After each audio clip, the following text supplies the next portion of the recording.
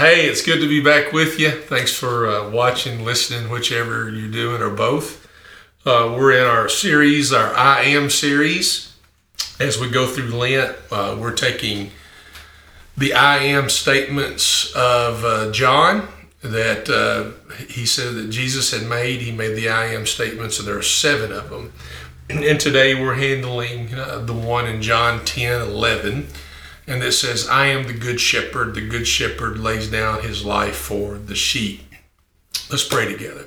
Father, help me to be a plain preacher today, so plain that a child would understand me. Help me to be in tune to your Holy Spirit, any word of knowledge that you give to me to speak to a person listening or watching or both. Lord, if you prompt me with it, I do want to be obedient to speak to it. And then, Lord, you look at all of us, but you see me differently. I'm under a greater judgment, a more strict judgment. I know that, and I accept my place in rightly dividing your word. So in the name of Jesus that I pray, his name that I preach. Amen. Remember, we're in our Lent season. You do 3 things during Lent. We want you to have prayer and devotion. Both of those are just one of the things, prayer and devotion. You practice fasting from something that can be a luxury to you.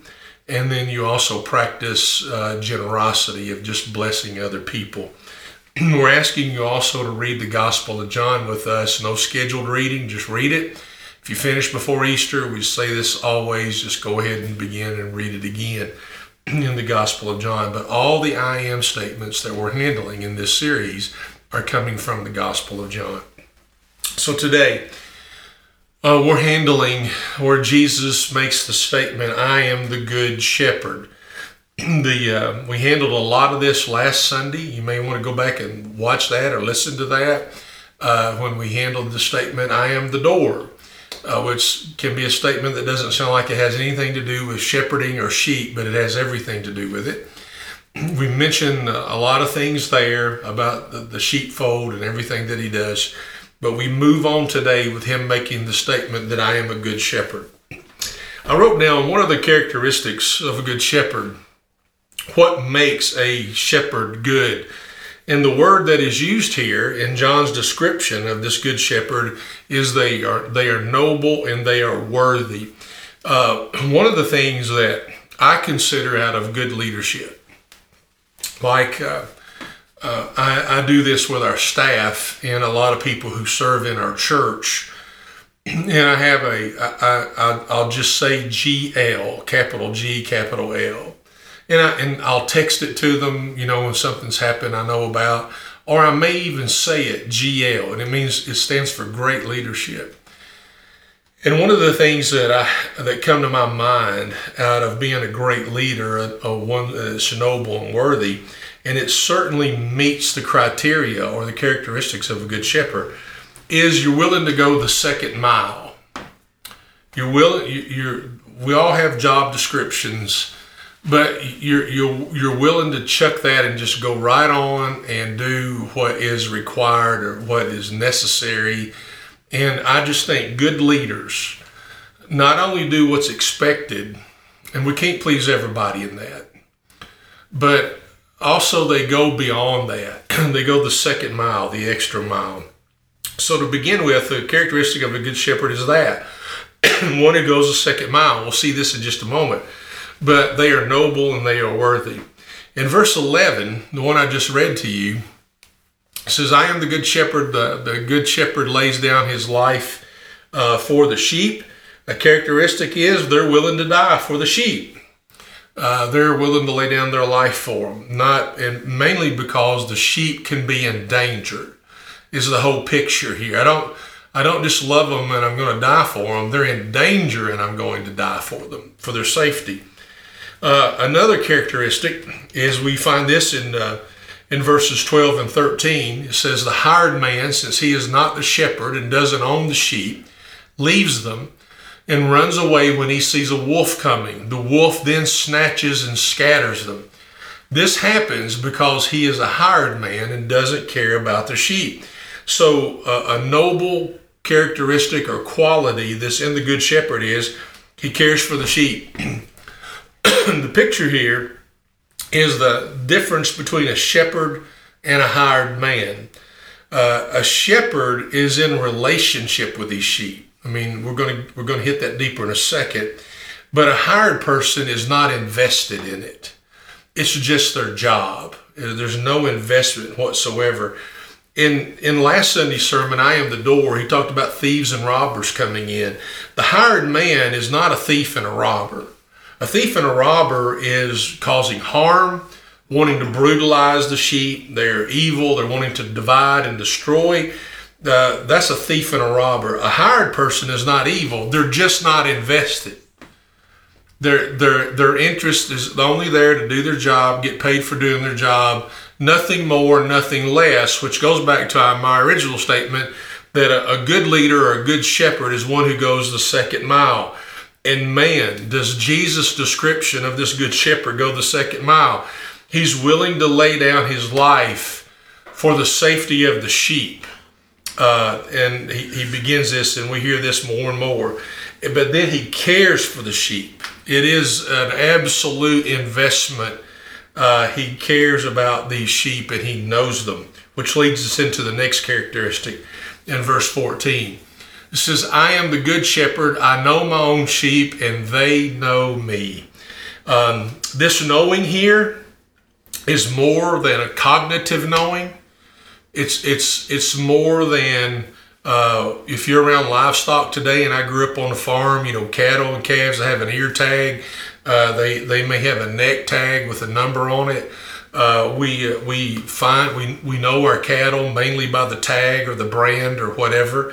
That's not the case with the shepherd and the sheep. He knows his sheep, and his sheep know him. We know from last Sunday's sermon, and even later on in the verse I'm going to give you, that they know the voice. The sheep know the voice of their shepherd, and then the shepherd knows the sheep, even knows their actions, which we'll talk about later as well. But just know that he knows the sheep. I don't know where I read this years ago. I'd give them credit if I could remember where I read this, but I have no idea where I read it. But it's not original with me, but this stuck with me, that one of the signs of a good shepherd is they smell like sheep. My mind went to me growing up, and I grew up around and worked around a lot around dairy barns. And man, I can smell a dairy barn a mile away. I can smell a farmer who's got a dairy barn, but just being around them because they absorb that smell. It says he knows them. The knowing here is very, very, very important. It's not cognitive knowing that I can see the ear tag. They didn't have those. That's what we do now. Or I see the collar around their neck. They didn't have those. That's what we do now. So it's not a cognitive knowing. It is a relational knowing. The point that we make here, and a good shepherd knows his sheep and is known by the sheep, and a good shepherd smells like sheep because he's with them. The next characteristic is found in verse 15. As the Father knows me and I know the Father, I lay down my life for the sheep. The sheep shepherd situation, remember, is not a cognitive knowing, it's a relational knowing. They know each other. And the picture that Jesus is trying to give here is just like the Father and Jesus. There's a relationship between the Father and Jesus. And there's a relationship between the shepherd and the sheep. And he's wanting them to know that the relationship that he has with the Father, he carries that relationship over into the sheep. That's why so much I feel this in our nation, and I can only speak about the tribe that I am a part of, especially the state of Kentucky. I know Kentucky fairly well. I've spoken in churches from Paducah to Ashland, and I think I know our culture. And what I'm seeing people having the most difficulty with is they don't know how to go and be alone with the Father. And Jesus is beginning to teach this. He's going to make this a point of discipleship. Listen, I'm glad you have good friends. I'm glad you can have good counsel. But the first place you and I must go as Christians, the one who has begotten us again, is we go to the Father. Yes, you can go to friends and go to counsel, but learn. And Jesus is trying to teach us this. I feel like in this passage, the words come out of the page and form a hand and grab me by the shirt in a loving kind of way, but a stern kind of way, to say the relationship that I have with the Father is a relationship that I carry on with the sheep, with us. And we've got to learn to trust that. It's not a cognitive knowing, it's a relational situation. And so the second time in verse 15, he says, I lay down my life for the sheep. Second time. It won't be the last time that he says that either.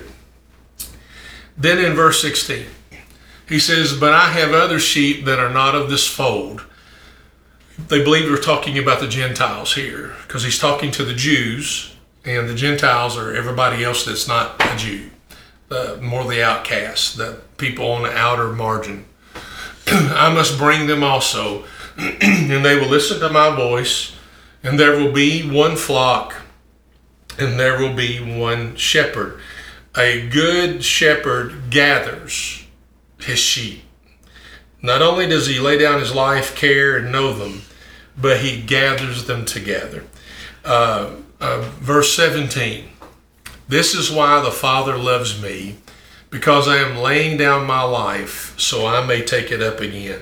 This is the third time in a few short verses, as he's talking about the Good Shepherd, that Jesus says, I'm going to lay down my life again. I'm doing this. The Father loves me for this. And we're going to see in a minute why he loves him for this. Because I am laying down my life so that I may take it up again. And it becomes a picture of resurrection. And then in verse 18, he says it for the fourth time. No one takes it from me, but I lay it down on my own. I have the right to lay it down, and I have the right to take it up again. I have received this command from my Father. It's the fourth time that he gives the characteristic of a good shepherd as one who's willing to lay down his life. I firmly believe that Jesus is laying the groundwork to the Jewish leaders, because they're going to hear about his death and resurrection and hoping they will connect with this point. He mentions it 4 times. 4 times he mentions that a good shepherd lays down his life for the sheep, and he does it freely. Do you reckon he wants us to know this? I want you to know that today, and I want you to reflect on that today of the Good Shepherd. I can cross-reference in Scripture and go to the Old Testament and continue to give you the picture or the characteristic of a good shepherd. It's the 23rd Psalm, when many of you all know, and it's verses 1 and 2. I want to remind you that these verses are from the perspective of the sheep. It's as if the sheep are talking. It says, the Lord is my shepherd. I learned it as I shall not want. But we know that you lack nothing. The Lord is my shepherd, there is nothing I lack. You remember we handled last Sunday and I am the door and Jesus handling the sheep. They have the going out and the coming in. They go to pasture. It's a picture of abundant life, back and forth. I lack nothing. Everything I need to find, I find in Jesus. And that can be tough, man. The world will tell us not to trust him, not to trust something that's unseen, that we can't see, not to trust this historical figure that even the world recognizes as a person in history, not to do that. But we lack nothing. We lack nothing when he becomes our shepherd. And 2, we see that the good shepherd, he leads and he guides. Still waters, green pastures. We keep on seeing the characteristic of a good shepherd. I want to remind you about sheep, though. And I want to remind you why Jesus said 4 times in John 10, 11 through 18 that he may lay his life down. Sheep are known to wander around. They'll graze. They'll get to grazing to the point that they'll look up from their grazing and they won't know where they are. And a good shepherd lets them graze. But when they get out of line, he brings them back into safety. Some of the pictures I see have where Jesus leaves the 99 and goes and finds the one. And that is, as they're wandering around, they're grazing and wandering around, and they finish grazing, they look up, they don't know where they are, they just lay down, they just plop right there, and then he comes and finds them. So sheep are known to wander around and to graze and to end up lost. Isaiah 53:6 says this about us: we all went astray like sheep. We all have turned to our own way. We've gone our own way. And the Lord has punished him for all the going our own way that we have done. He has punished him for the iniquity of us all. Isaiah 53:6 matches perfectly the teaching of the Good Shepherd in John chapter 10. He says, I'm willing to lay down my life for my sheep. And he says it 4 times. Just want to know, we are the disobedient ones. Listen, man, he says, Isaiah said it about all of us. We all have gone astray. Like sheep, I've been over here. I've been grazing over here. I've been wandering over there. And I look up and I realize my lostness and I've lost my direction. Yet in Isaiah 53:6 it says, and the Lord has punished the shepherd, Jesus, for the iniquity of all of us. There's good news there. Guys, we've all gone our own way, and we've done it for lots of different reasons. Some of it because we weren't paying attention. Some of it's just flat out rebellion. And it doesn't matter. The Lord has sent Jesus and punished him for all of our sins. This is good news. This is good news. You don't have to pay the punishment for that. He has already paid the punishment for you. And this is not only good news, this is a picture of a good shepherd. That we're the ones that were disobedient, but he took the punishment for our disobedience. I don't care what you're doing right now, you need to stop and give thanks. If you're driving a vehicle, don't stop, okay? But you need to put a pause button on your thoughts and give thanks to the Lord. That even in our disobedience, he died for our disobedience. He lays down his life for the sheep. And then I want you to look at Matthew chapter 9, verse 36. When he saw the crowds, he felt compassion for them because they were weary and worn out. They were like sheep without a shepherd.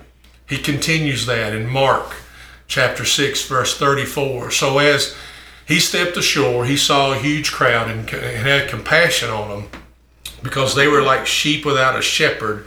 Then he began to teach them many things. Listen to me. We have a good shepherd. He is alive and he's well. In our picture, he's our Savior. But he is our good shepherd. He leads and guides us. He is good and noble and worthy. 4 times he says he's willing to lay down his life for us, which he's already done.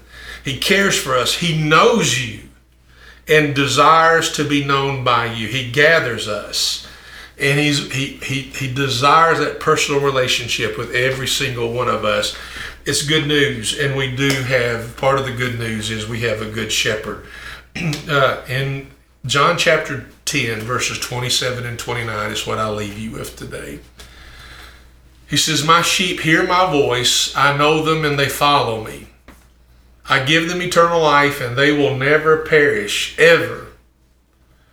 No one will snatch them out of my hand. My Father who has given them to me is greater than all. No one is able to snatch them out of the Father's hand. A lot of questions I usually get is, can the enemy, can anything snatch me out of the hand of my Father?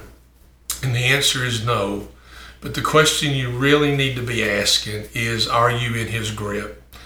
If I'm going to stay in the context of what we handled today, am I the sheep that know his voice? Am I the sheep that know him and that follow him? Make sure you're following him. Make sure that you know the good shepherd. You're in relationship with him. He says, I give them eternal life, and they will never perish ever, and no one will snatch them out of my hand. I love the picture of the Good Shepherd. And you know what? That Good Shepherd is alive and well, and he wants to lead and guide and care for you. He's already died for you. He just wants you to know that. I pray today that you put your faith and trust in him. Thanks for being a part of this service and this challenge today. You know what we say, I love you, and then we say to each other, from Logan and T and myself, grace and peace to you, and make sure you live in both of them.